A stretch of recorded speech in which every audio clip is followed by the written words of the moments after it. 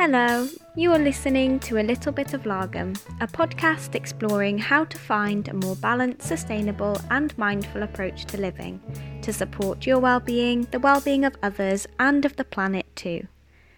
My name is Marla, and if this is the first of the January episodes that you're listening to, I decided to dedicate these January episodes to talking about veganism, as it's something I'm hugely passionate about, and it was a huge step in recognising the contradictions that exist between our actions and our values. This episode feels very special to me as in this conversation I'm having a chat with my sister Chlöe. I don't want to sound all soft and soppy, but I really do hold so much appreciation for her, and I'm so grateful to have her as my sister and honestly my best friend too. This conversation was filled with honesty, rationality, emotion, and a few tangents which somehow still feel rather relevant, at least to me anyway. She speaks so eloquently on what can be such a sensitive topic, and I hope that you connect with the values and perspectives we discuss and allow yourself to be open to feeling and thinking perhaps a little differently. I hope that you enjoy this episode, so let's get into it.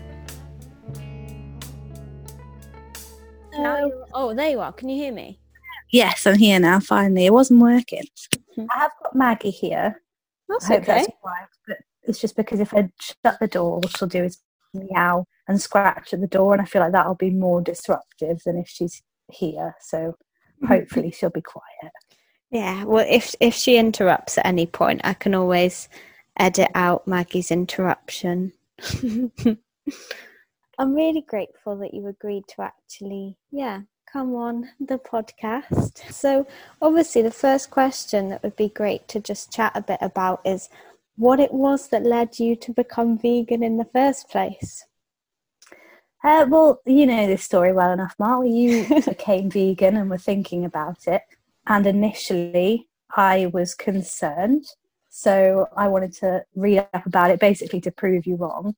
And then just found loads of information that was the opposite of what I expected and was saying all of these great things about veganism, the benefits of it health-wise, environmentally, and obviously for the animals, and ended up convincing myself into it instead.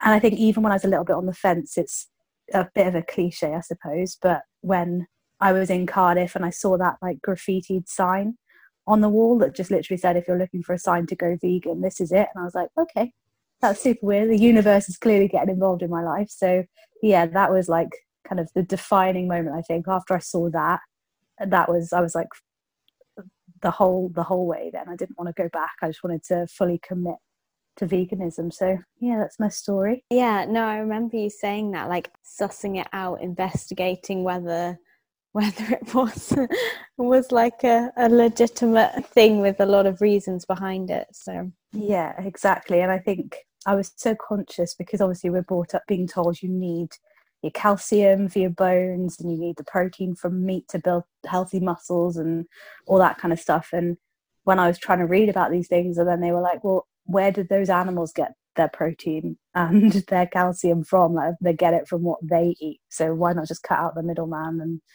eat it yourself? So yeah, it just seemed everything that I had a question for, there was a perfectly legitimate answer. So you can't like deny the facts, I suppose. Ironically enough, although you were lactose intolerant, you used to have a massive love for cheese. And I think that can always be loved cheese. yeah. And I think like that can be a really big thing for people. They're like, oh well, I would go vegan, but cheese though, it's one of those things. It's like what cheese or butt bacon though, like those are the two main things.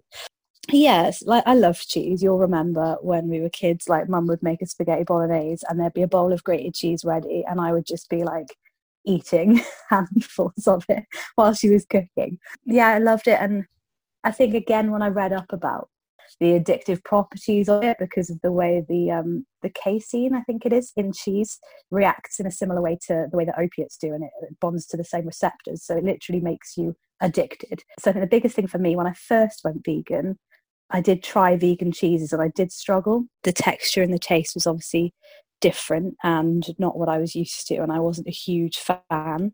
And I think the biggest thing for me was leaving it some time.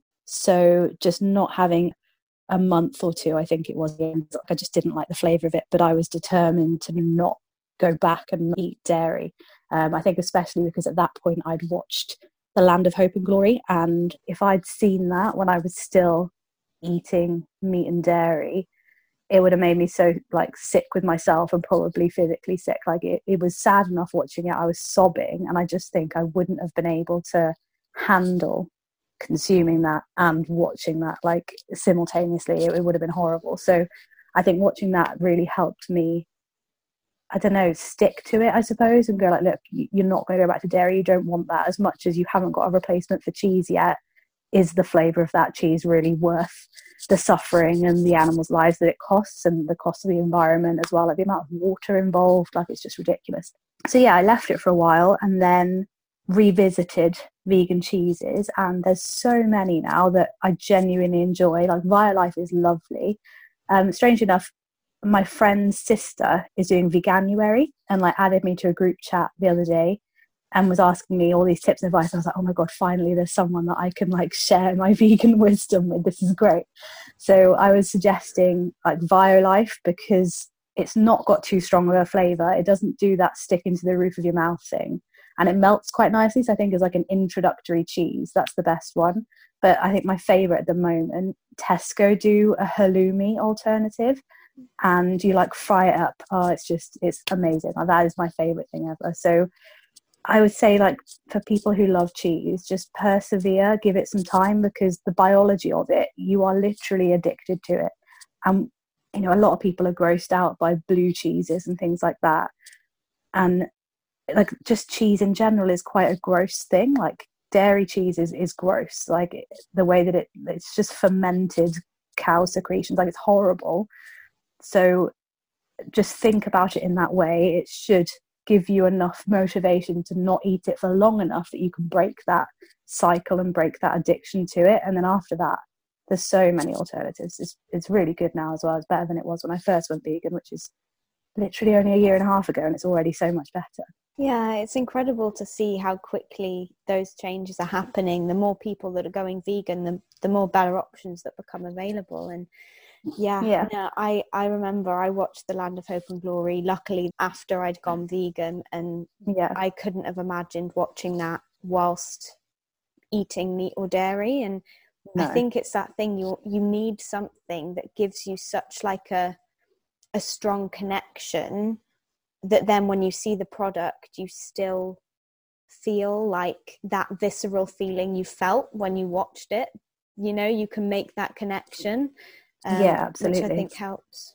There's something about vegan alternatives as well. They tend to be not more experimental, but a little bit. Like they are more interesting with their choice of flavours, I'll put it that way. So you get to try a lot of things that you wouldn't normally try, which is great. Like, I didn't used to be a fan really of flavoured cheeses that much. I was just like, I love a strong cheddar and that's it. But over Christmas, like, we've had cranberry cheeses, like a Wensleydale alternative with cranberry in, and like, it's lovely. It's so nice to be encouraged to try different things because you're not held back by your craving for a dairy product. Yeah, and I think it was the same as well, even when it comes to like cooking and things. I became so much more excited by it because you were trying these new things or trying to recreate these flavors. Like, it just kind of seems to open up more doors, actually. Yeah, it definitely does. And it encourages you to be a bit more creative as well, especially we find, because obviously my partner is only quite recently fully gone vegan. So a lot of the meals we make are vegan versions of a meat eating diet. So I really enjoy the challenge of trying to create a really close alternative and trying to make it, you know, indistinguishable from, you know, the real thing in inverted commas. But I love that, and especially with baking as well. I love trying to make something that I could give to somebody and they would go like, oh my God, this is vegan. You're like, yeah, it's great. Like, you don't have to have animal products for something to taste good. Yeah, definitely. It's so true. And I wanted to go on from that by asking you about being in working environments with non-vegans, because that's something that you've experienced quite a lot. Yeah, it can be quite alienating when you're the only person you know, sort of in person. You know, we've always got online forums and groups that you can join, but it's not quite a replacement for the real thing, and having somebody that you can meet up with in person or have that kind of moral support, I suppose, if you're the only person who's a vegan in your close circle or in your like group of friends at work and that kind of thing. And that was a situation for me. There were a couple of people, I know of at least one, who was vegan but was very quiet about it. I didn't even know until after I had started doing some kind of vegan awareness, like drop-in sessions in work. The hardest thing is, and it's the same with any kind of contentious subject, is that everybody's an individual and people are going to react different ways. So there were some people who I could have quite open and very brutally honest conversations with about what actually happens in the meat and dairy industry and things like that, and they would genuinely listen and kind of take it on board. And that was lovely to have that opportunity, whereas a lot of people do get quite defensive when you bring up those things. So I remember when I was doing my drop-in session, I had the Land of Hope and Glory up on like a screen when people dropped in, and people would just take one look and then walk straight out because they just had no interest in confronting that truth. And that can be really hard for someone who's made the decision already to go vegan, because you're always aware of that. Like when you go to a supermarket and in work, it's awful. Like you go in to make a coffee and there's like spilt dairy milk on the counter. You go to the fridge to get your lunch out and somebody's got half a roast chicken in the fridge on top of your food, and it's in front of you all the time. You have to confront it. So it's even more frustrating when meat-eating people don't want to confront the truth of what they're eating, because you're forced to confront it every day because of their choices. The best advice I could give is to treat everybody like an individual and learn the boundaries of the people that you're talking to. Some people you're not going to be able to have open, upfront conversations with because they're not ready for that. They've got their own things they're working through. Everyone's got what's going on in their lives to deal with. And yeah, some people just aren't ready. And some people have been so against it for so long that they're just in that habit. And you're one individual. You can't take responsibility to try and break that habit. I had one friend in work who would kind of make fun of me, but in not a very serious way. You know, he would send me gifs in emails of like somebody turning into a carrot and be like, this is what happens to vegans. Like, oh, you turn into what you eat, and just silly stuff like that. And I think, although I knew that he was probably never going to turn vegan, like he really wasn't interested in having a genuine conversation about it, I think I chose the road of, rather than having a go and saying, you know, like, oh, I don't want you to make these jokes, you know, I don't want people to think things about veganism. I decided instead to go along with it. It became part of our friendship. It became, you know, we initially were friends about Game of Thrones, so that's what we started talking about and became friends over. And then when I became vegan, the vegan jokes started coming, and instead of fighting against it, I used that as an opportunity to raise awareness. So when he would have a joke about something, I would then question it or use that as an opportunity to talk a little bit about, you know, the reality of the meat and dairy industry. And even if that wasn't for his benefit, the people who were witness to that joke and that conversation then got to hear, number one, somebody who's vegan, you know, we do get a lot of flack for people being quite sensitive, I suppose. And it is a sensitive subject for a lot of people. And people have got every right to get upset when people are intentionally mean or nasty or intentionally try and rub in your face the fact that they eat meat. Like, it's not very nice. And so it's like important to remember the relationship that I had with my colleague. And in my situation, what worked best for me was to just allow it. It didn't hurt me. I wasn't too bothered, and it allowed other people to see somebody who was vegan, rather than shut down and not want to speak to somebody because, you know, they're making jokes, they're talking about what they're eating for lunch. Allowing that to happen and then encouraging that to turn into a dialogue about what veganism is and why I've chosen to do what I've done. So you've just got to assess your own situation, do what works for you. Like, never put yourself in a position where you feel uncomfortable if you can avoid it, but try and pick up on opportunities to spread awareness and to open that dialogue where you can, rather than shutting it down because you feel like it's a hopeless cause.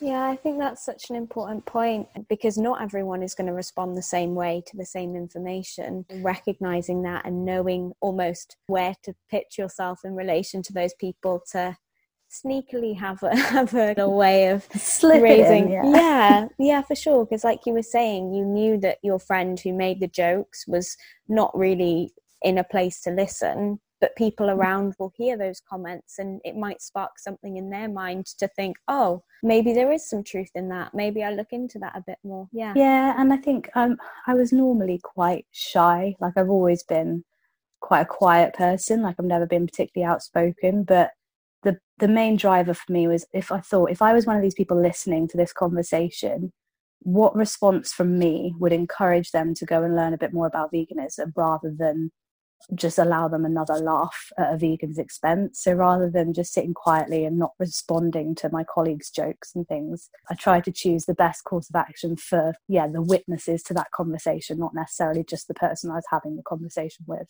Yeah, that's a really interesting point, and I think it helps you take a step like outside of yourself, and it becomes less of like an ego thing or a confidence thing. How can I do something here that impacts on something that's bigger than me? And yeah, absolutely. Think about like the bigger picture. It's not just about me and my colleague engaging in this conversation. It's about the impact of that conversation on everybody's perception of veganism. Yeah, for sure. And you kind of touched on one misconception there where you were saying about vegans being sensitive or turning into carrots. But I'd be interested to hear what kind of misconceptions are most frustrating to you with regards to veganism, or kind of stereotypes. The kind of righteous vegan stereotype irritates me a lot. A lot of people put a lot of effort into making sure that they're getting the right nutrients and they're doing it for their health benefits, which is absolutely brilliant, and kudos to them. I'm not one of those people. I'm a junk food vegan through and through, and it does worry me sometimes that not necessarily vegans, but anybody who puts this particular category on a pedestal and goes, this is what you need to be to call yourself a vegan, this is what you should have to do to be a vegan. It's just really difficult for a lot of people to even motivate themselves to try and get into that bracket if it feels unattainable.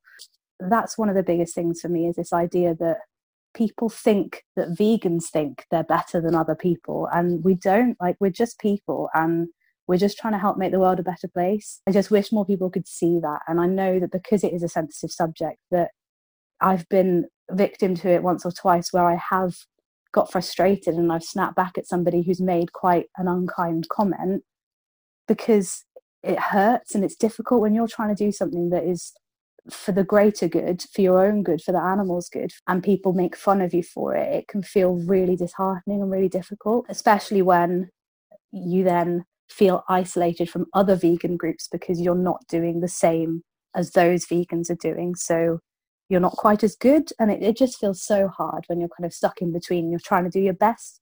So I think it just needs more people, and I've seen more of it recently. A lot of Facebook groups.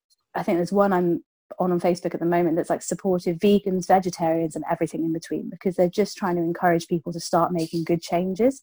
And that's the best thing to do, because the perception then of vegans as a whole, as a group, will improve, because people who aren't vegan can go to a space where they can discuss these things. They can not straight away be kind of criticized. One of the other misconceptions that gets on my nerves is this idea of people choosing veganism as a diet to lose weight. So that was the main thing I was questioned on by people in work. If they wanted to hear about my veganism, they were like, oh, have you lost weight going vegan? And I was like, well, that doesn't really matter. Like, that's not the purpose of why I'm doing it. And I've got no issue if people want to follow a plant-based diet to lose weight, but it's this misconception that it does that, or that, that's all it's for, a short-term diet to lose weight. And I mean, diet culture anyway is horrendous. So damaging. And I've had difficulties like my whole life since I was a teenager with sort of self-image, and the diet industry was so massive in that. And it's only getting to the age I am now, learning more about how marketing of diet culture works and things like that, that I've started to accept myself a little bit more, rather than thinking I need to fit into this particular image of what a person should be. And I think veganism has helped with that.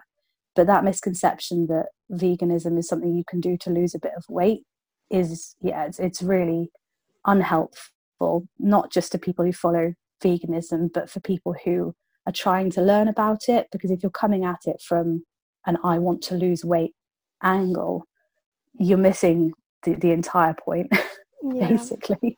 Yeah, 100%. Like it's such a damaging view to have. First of all, it's not going to be something that actually roots you to sticking to it, because it's not in anything deeply rooted. It's in a very superficial thing, and food choices are so much more important than just how it affects how you look. It's like, how has that affected the way animals have suffered, the damage to the environment, the damage to other human beings working in slaughterhouse environments or things like that, which can be so awful and so horrific.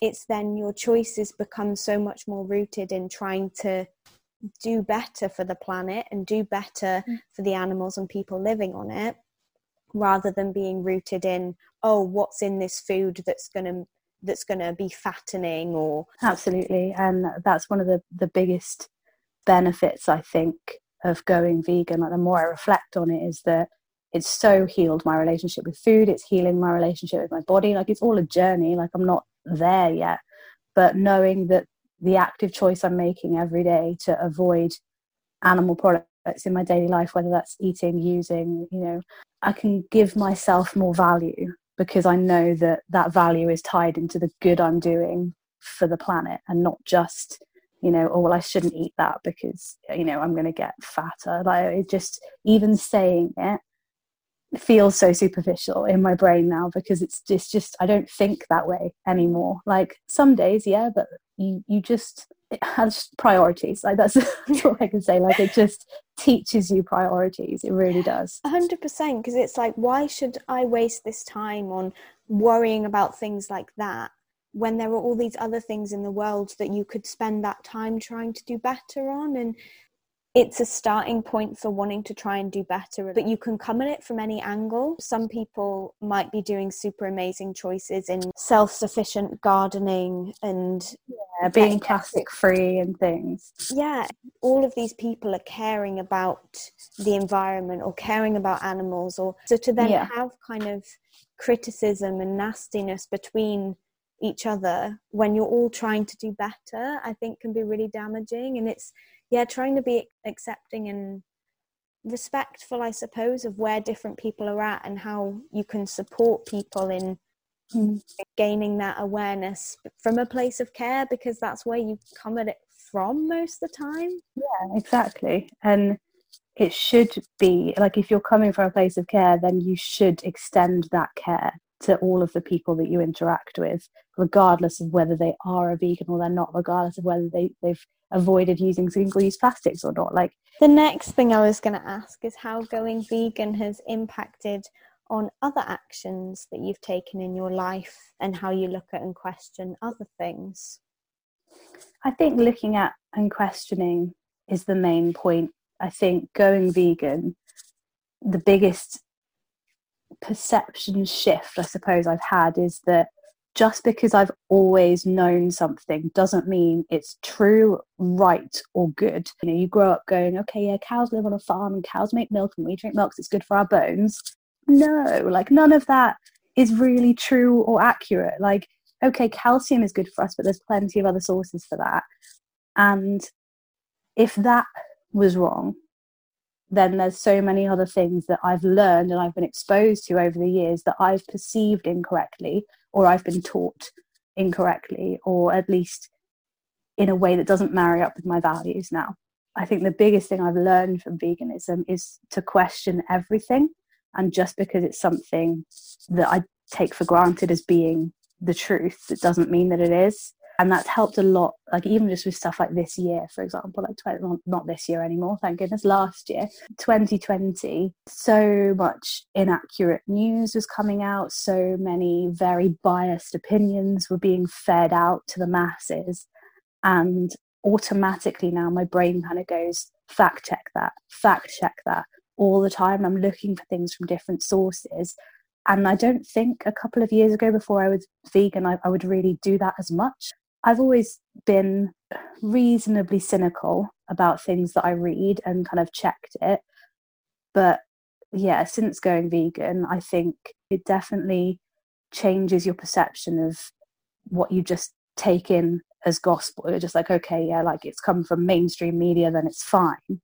Whereas now, like the amount of things I see that are in the BBC, that are in, you know, Sky and all these mass media outlets that just aren't quite right or are written from a very biased and skewed perspective.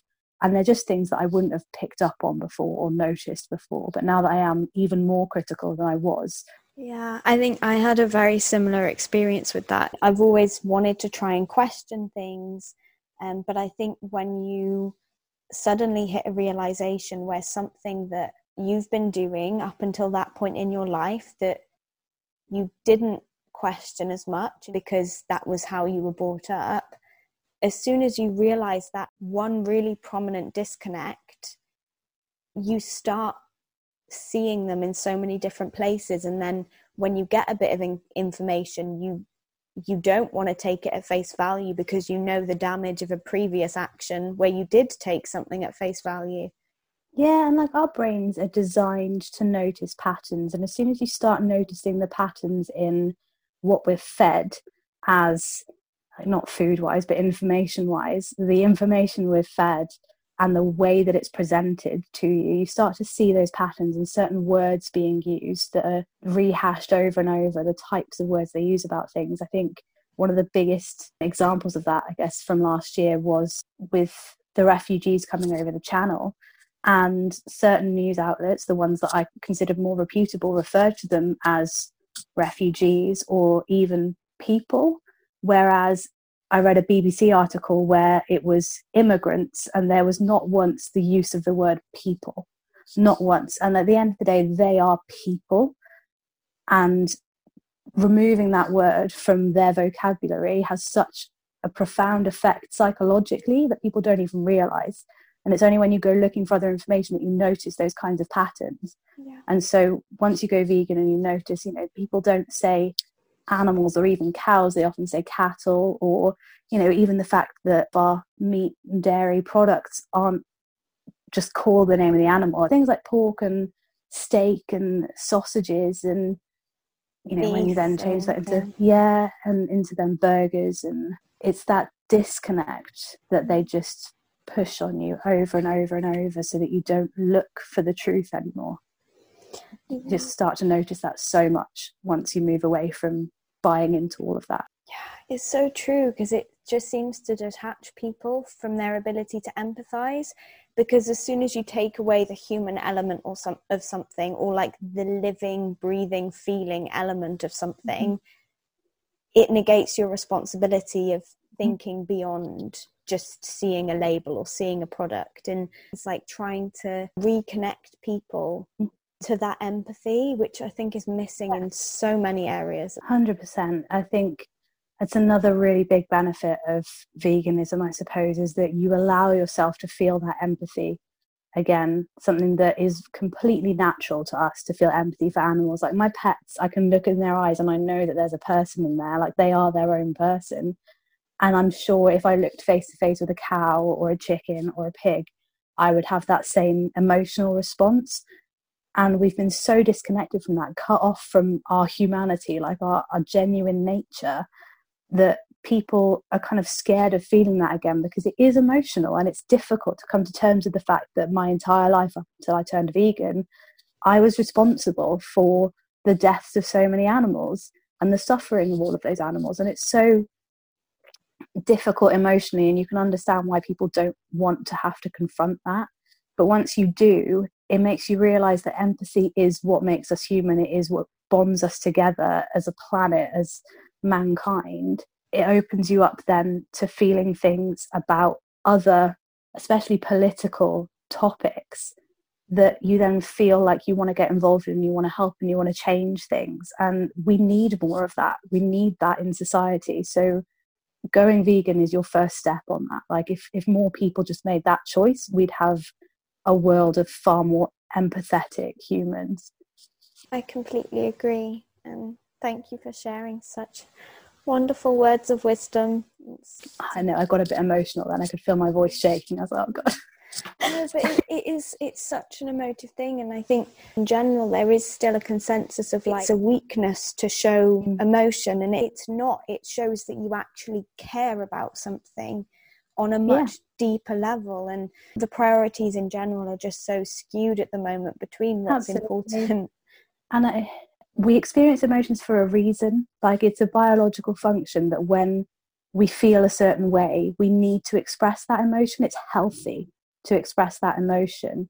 So why are we discouraging people from feeling those emotions and confronting the things that make them feel those emotions? Like, it's not healthy to just avoid everything that makes you feel something that isn't happy. No, and I mean, obviously it can be a very difficult thing when you first open yourself up to being more empathetic towards those things. I mean, sometimes I think I find it difficult to relate in the sense of I've always, and you'll know this, I've always been a very sensitive, emotional person. Yeah. So I think sometimes like I can be naive in the fact of when there are certain things happening that are so damaging, I just get filled with so much anger and upset because I'm like, what? Like, why can't you see or feel that?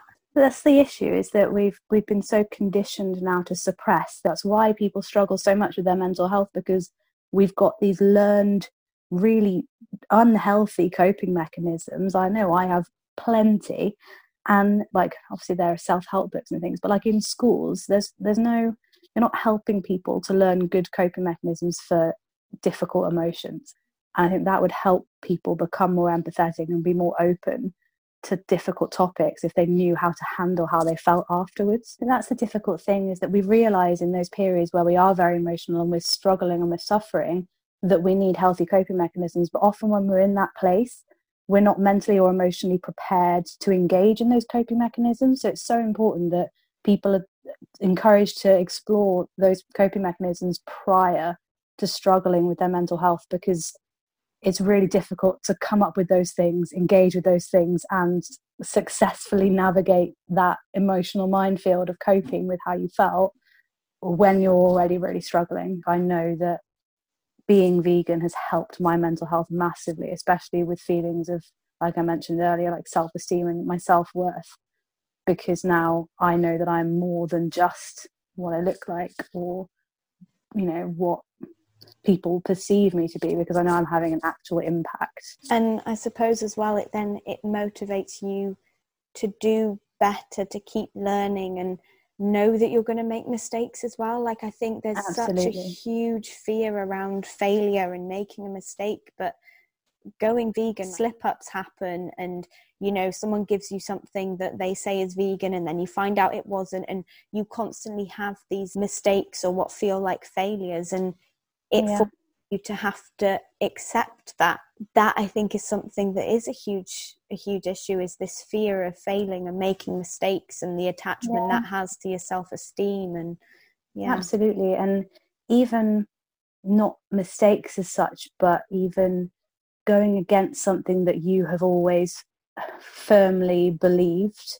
So I think that's a difficulty for a lot of people, is that if, you know, like my colleague at work, you've always been somebody who's kind of poked fun at veganism, it can be a really scary thing to even contemplate becoming a vegan, because you think, oh God, what will people think of me? This is always something that I've been so strongly against. How, you know, am I going to be a failure or look like someone who, you know, changes their mind all the time, doesn't know who they are, because I've changed and gone the complete opposite to how I've been my whole life. And it's just encouraging people that changing what you believe when you've got new information is the best thing that you can do. It is the most sensible thing you can do, and it's the most courageous thing to do. It's not easy to go against something that you've believed your entire life, but if you've been given more information now than you had before, why wouldn't you? Like, as a child, you might have believed that the stars are little holes poked into a blanket that is up in the sky. But when you learn about space, you don't go, no, it's still a blanket in the sky. Like, no, you don't. Like, you take in that new information and you change your perception. So why is that so discouraged now that you're an adult?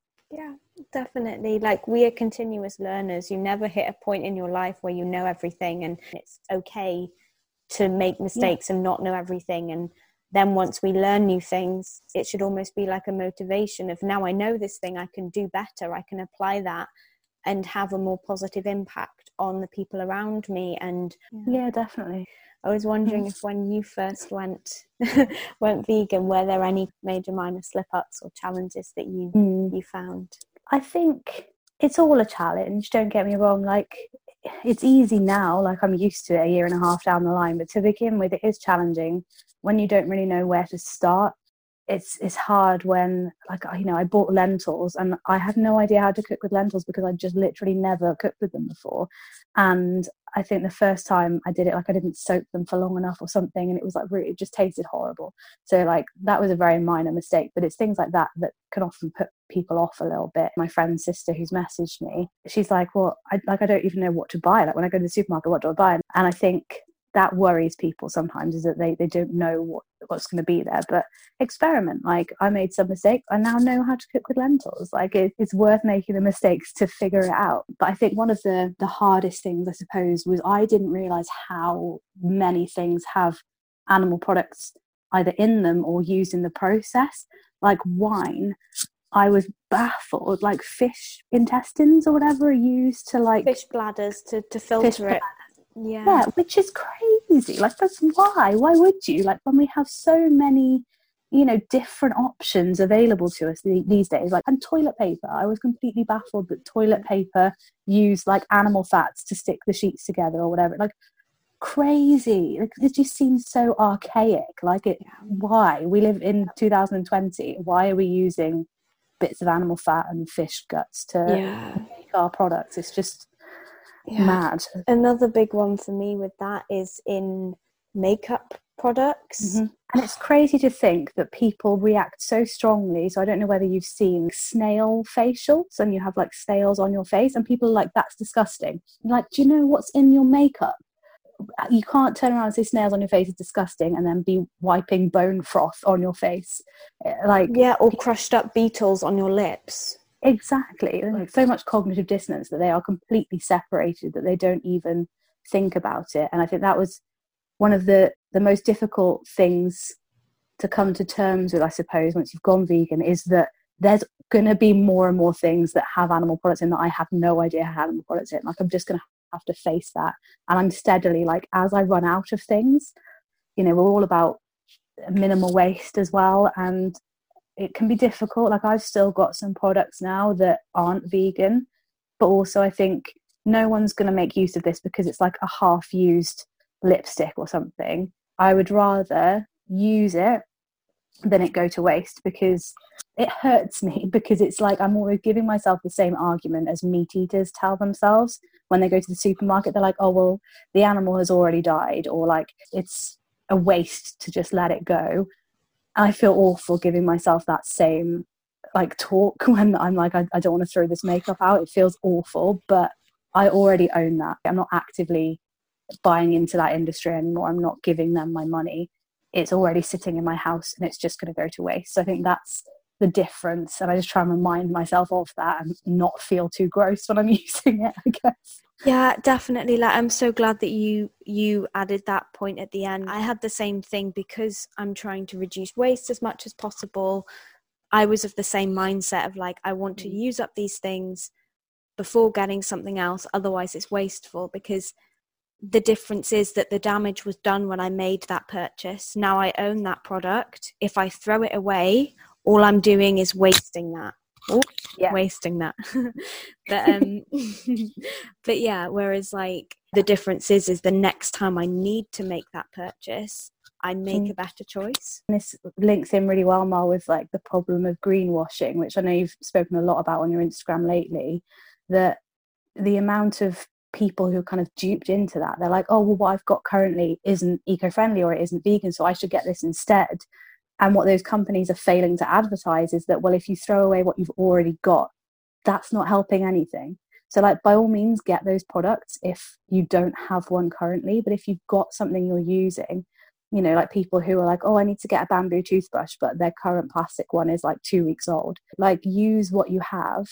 On the one hand, I'm like, well, these companies are doing a good thing because they're providing eco-friendly alternatives, but the marketing that they deploy for that, which is encourage people to buy it now because what they're doing now is wrong or bad for the environment, is awful. And it's just this very capitalist society. Like, you always need to have the newest thing, the best thing.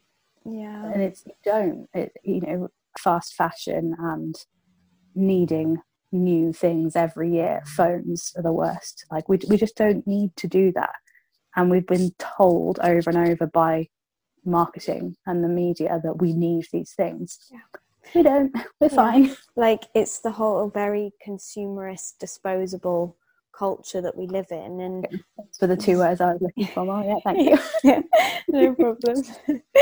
It just frustrates me. And you see so many adverts as well for like the iPhones, the Samsung Galaxies. Like, I remember reading about Fairphone, because when my phone finally craps out and is gone, like, I will go for a Fairphone because it's the only option that I've seen where basically every part of it is recyclable and then you can buy replacement parts. So it's the only phone you're ever going to need. If a part of it breaks, you just order that replacement part and you can put it together yourself. Brilliant. And you know, it can still have apps on it, so people aren't then like missing out on whatever it is that they feel the need to be involved in. Like, you can still do that, but it's the best option out there of all of the smartphones that I've seen. But I've never seen an advert for it. It's frustrating that even though individuals, a lot of people are trying to make good changes, the mass media, the mass information that people are given is not giving them the best things to do to make the biggest changes. That's the other thing as well. Sorry, I'm going off track now, but like, when you're on Facebook and things, obviously everything's tailored to you. So I feel like I see lots of stuff about veganism now, but that's because I'm vegan. So for the normal omni person out there, probably they might not see like all of the things about veganuary that I'm seeing, which is frustrating. But like, I hope that they are. And I know that bigger outlets like Subway they've launched their like vegan taste like chicken sub and something, and like vegan cookies and stuff for veganuary, which is brilliant. And it's again a bit of a contested topic. You know, should we still be buying into these industries that are predominantly in, you know, with meat and dairy? But I think if you can encourage others to try it because it's somewhere where it's available to them, then that's a win. Like, someone walking into Subway might be interested to try their new vegan one because it's there, rather than if Subway didn't offer a vegan option, they're not going to walk around the corner to the vegan shop to get a sub. So I think it's like the little wins you've got to try and take. So, you know, I'll probably try that sub at some point. But like, it definitely comes back to that thing we were talking about, people being in different situations and having different access points into it. For someone, having a vegan option at Subway might be their avenue in to start trying vegan foods when they're with friends who would be going there anyway, who are very anti-vegan. And then once they've gone vegan, maybe they look more into these issues in larger companies, and maybe then they make a decision that they don't want to contribute to it, or they want to make other changes elsewhere, or they have the mindset of, well, it's better for these industries to be producing vegan products than more animal-based products. Sorry to interrupt, for there to be a market for those vegan products with those big companies. If they can see that enough people want to buy those things, then potentially they'll offer more plant-based things than they would have if they hadn't started at all, or if nobody bought them. And I think for a lot of people who are maybe on the fence and considering going vegan, like, I know for me, it was a concern I had, was that if my friends, you know, were going out for drinks or going out for food, and I was going, like, I'd be frantically searching the menu online first, be like, what could I even eat there? And that's the difficulty, because if you've got a group of friends and you're the only vegan, then they aren't necessarily going to decide to go to a vegan place just for you. Also, as a group of friends, like, it wouldn't be fair if one person got to choose where you go to eat all the time. So it's really nice for people to not have that as a concern going vegan. Like, I don't know, it's just removing more obstacles for people, I think, and that's it, giving access and providing more opportunities for people to engage with it. without feeling alienated and isolated. Yeah, definitely. There are so many layers to conversations around veganism, and especially when it's linked to environmental topics. I think, on an animal level, you see the reality of what happens in the farming industry, and I don't want to contribute to that. I know I couldn't kill an animal myself. I know that I couldn't live with the guilt of that. But I also recognize that some people are still living in a situation where they're reliant on that for their survival. For example, Indigenous communities. But I am not that person living in that experience. So for me, in terms of animal suffering, that for me is 100% like that is the way to go. Yeah. Then environmentally, obviously, the more layers people get into talking about it, there become so many deeper rooted things of, well, are you going to eat more imported foods if you're vegan? And what's the impact of that? And obviously, in terms of where we're currently living, I mean, obviously, at the moment, we're living in different places, but we're still living in the global north. It's like the notion that in the society we're living in, the average person eating animal products and the average person eating vegan, the vegan person is still very likely to have the lower impact. Yeah, absolutely. In terms of CO2 emissions. I don't want to make a gross generalization, but I've often found that the people who question that are not other vegans, it's non-vegans. They're the ones going, oh, where do you get your protein from? And isn't importing an avocado loads worse than like the beef that I'm eating? There's plenty of people who eat meat and also eat avocados. Like, it's not suddenly, it's just a vegan thing. And I think the biggest comeback I suppose I've had to that when like someone has questioned me on things like that, I think it was about soy. And it's that like, well known to us fact that the majority of soy, like 80% that's grown, is for cattle. Like it's given to cows so that they can be big enough for humans to eat them. 20% is what's actually being eaten directly by people. So really the impact that soy is having on the environment is still down to the meat and dairy industry and not veganism.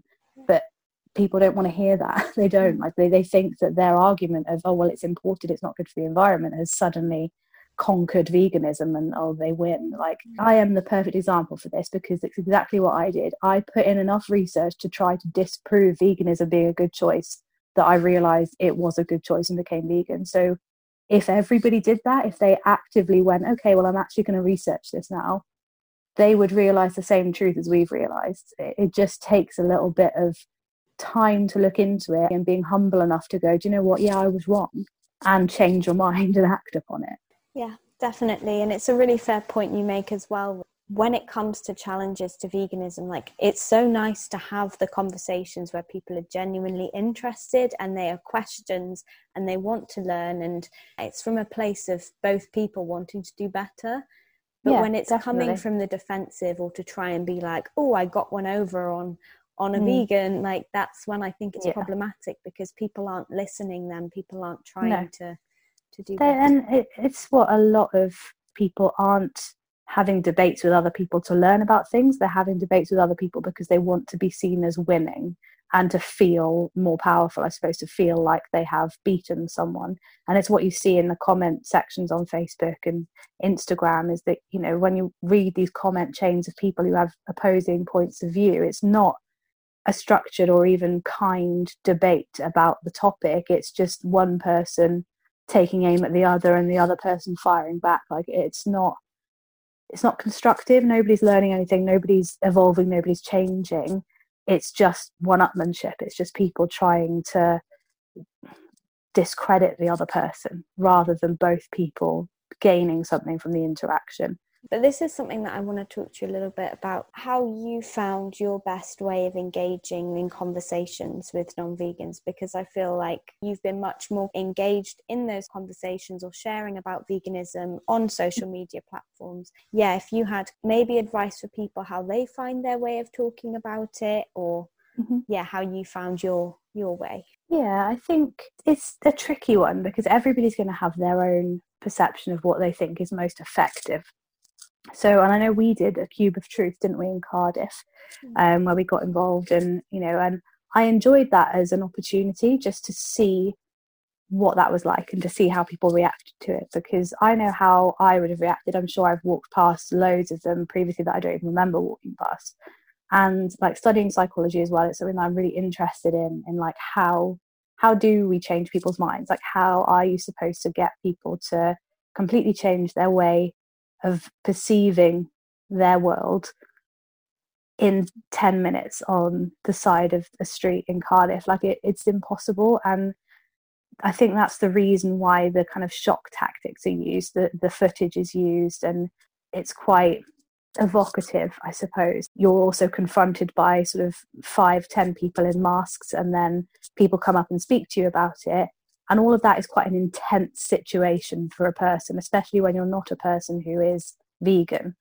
And from a psychological perspective, like, one of two things will happen. Like, either some people that really works for them, like some people that is all it takes, like they can see that, they can have a conversation with a person and that's their mind changed. Like, I think you're that sort of person, Marlon, that you are so empathetic. If somebody presents that information to you, you're going to go, oh my God, like, I didn't realize everything was that bad. I'm going to make changes straight away. And then you've got, I don't know, you will either feel something or you won't. And it baffles me that some people don't, but some people just genuinely don't care. And in my experience, in my opinion, it's not a constructive use of your time to try to convince those people otherwise. Like, they already need to make some steps of their own to become a more empathetic person before you can approach that subject with them.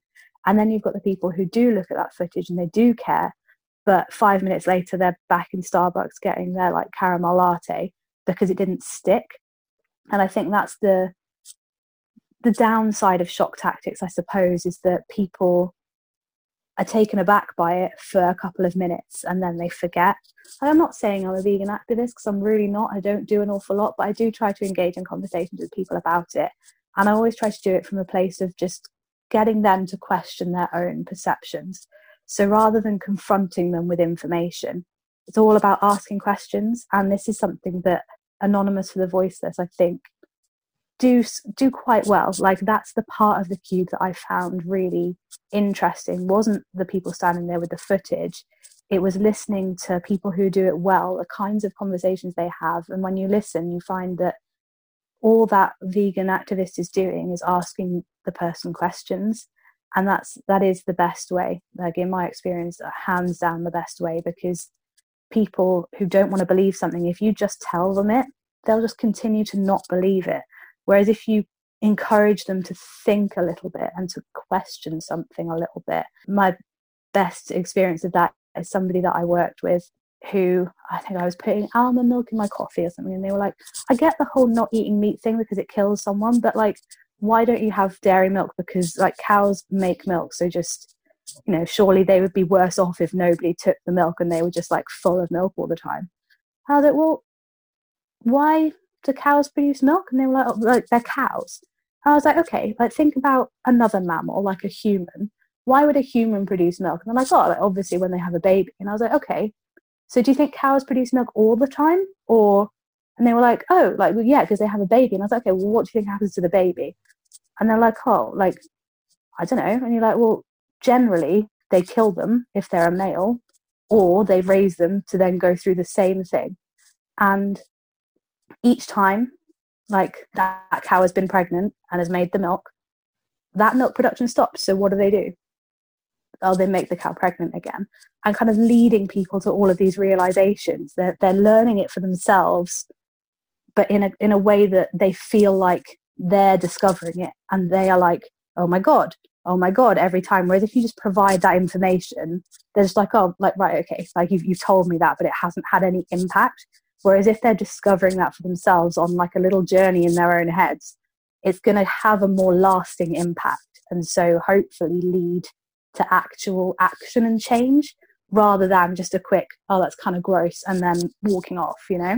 That's such a good point. I think it's allowing a space for someone to come to that realization, opening up a chance for them to think about something that maybe they haven't thought that much into before, rather than telling them something along with all of the other things you get told.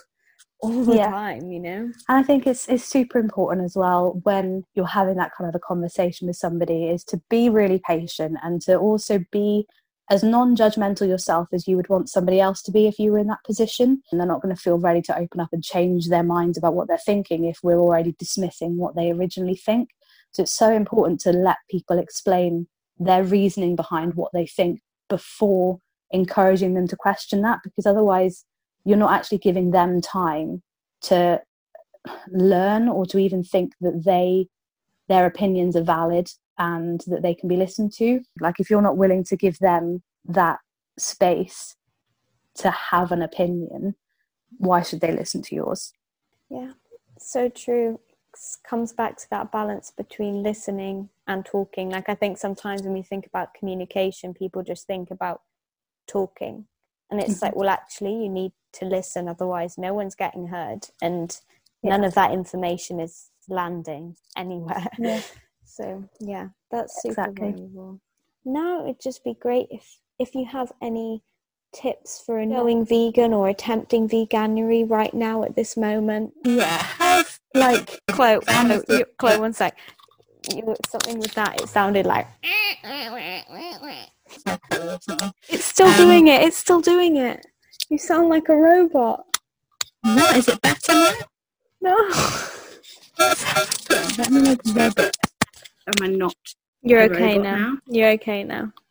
Yes. Basically, starve yourself of cheese is my number one tip. If you are a cheese lover, at least give yourself a fortnight. Just try and not have anything, not have any cheese, and then try a vegan cheese, and try, like I said, Violife, or something that's got a bit more of a flavour, like cranberry, or something that's a flavoured cheese, because that's your best hope, I suppose, of like successfully transitioning from dairy cheese over to non-dairy. And it would also be like, just join as many groups and pages as you can, because everybody's got different advice, everybody's got their own little nuggets of wisdom that they've discovered over their time being vegan, and a lot of people have already done the groundwork, so you don't have to go and actively find information on your own. Like, someone guaranteed has already done that. So if you join these groups, it saves you a whole lot of time and effort, because you can just read that information without all of the hassle that goes into finding it and collating it together. And people have made those resources for that exact reason, and I think it's really nice for them as well to see people make use of the things that they've found out and the ideas that they've had. And it just helps to strengthen the community of people who are trying to do a better thing, rely on each other, and genuinely use the resources that people are providing for you. I think just try and take things lightly. Like, you're bound to have, if you're trying veganuary, people poking fun or little jokes here and there.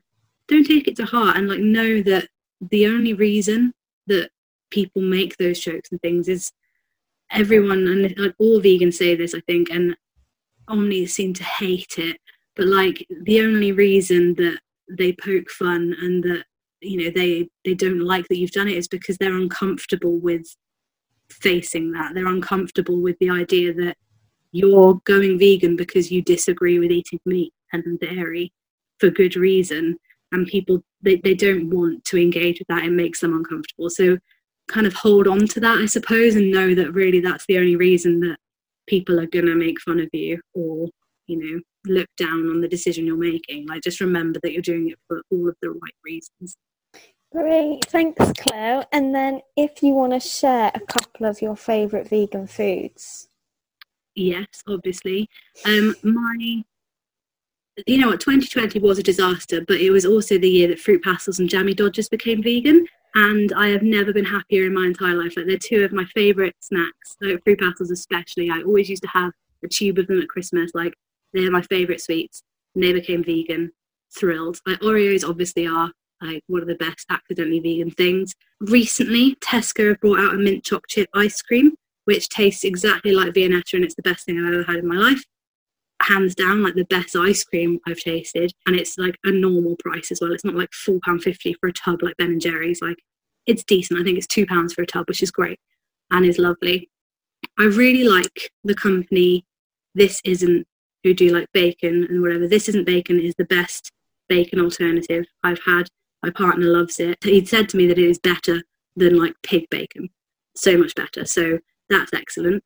And anything by the Unbelievable Alt is great. Like they make really, really good kind of fake meats, I suppose. Beef strips, chicken strips, they do mince. So like if you're somebody who is trying veganuary and you're used to making all of your normal dishes, your spag balls, your curries, that kind of stuff, go for their stuff because it's lovely and you can just substitute it into any recipe and it works the exact same as meat would. Awesome, thanks Chlöe. And then my very, very final question is, how do you find your little bit of lagom? It's tough because we have similar brains, Marlon, that sometimes we're like all go, and it's hard to remember that like you don't need to do everything at once. Like it's okay to take some time for yourself and not feel guilty about it. And the biggest thing for me that helps me with that, to make sure that I'm not going overboard with anything, my pets. Like I love my animals, they're brilliant, and they just kind of remind me that there is more to life than whatever thing it is that I am like wound up about. I can just sit with Maggie, my cat, or little Gus, the dog, bless him. And even though he's a nightmare, like it's just nice to kind of be responsible for that little creature and know that he doesn't care if my university essay isn't as amazing as it's supposed to be. Like he still loves me anyway because I feed him. So, things like that. I think sitting with my pet, remembering that there's more to life than whatever it is that I'm stressing about. That's how I get my little bit of lagom. Oh, that's so lovely. Thanks, Chlöe. Okay. I mean, I love speaking to you all the time anyway. Whenever we speak, it's always wonderful. Yeah, I think we bounce off each other quite well, which is nice. Yeah. So thank you so much, because you always word things so articulately as well. And I couldn't remember consumerism or whatever. I've forgotten the other one. Like disposable.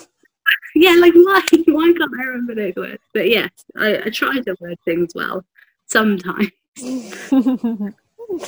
But yeah, amazing. Well, I hope it's all right to edit and stuff. Mark, I've never done a podcast before, so I don't know. Hate the sound of my voice. I don't even know if I'm going to be able to listen to this one. I'm sure there were like other things that I was going to talk about, but there always will be. There's a whole world out there of all this stuff. So much. Yeah. Thanks so much, Chlöe. It was really great having this chat with you, and I'm sure we'll have so many more in the future, as we tend to always have very deep conversations every time we chat. If you enjoyed the episode, have any questions, or if anything resonated with you, I'd love to hear from you. You can message me on Instagram at a little bit of lagom, or you can drop me an email if you prefer emails. My email address is a littlebitoflagom@gmail.com. I hope you're having a lovely day, and we'll speak to you again soon. Bye!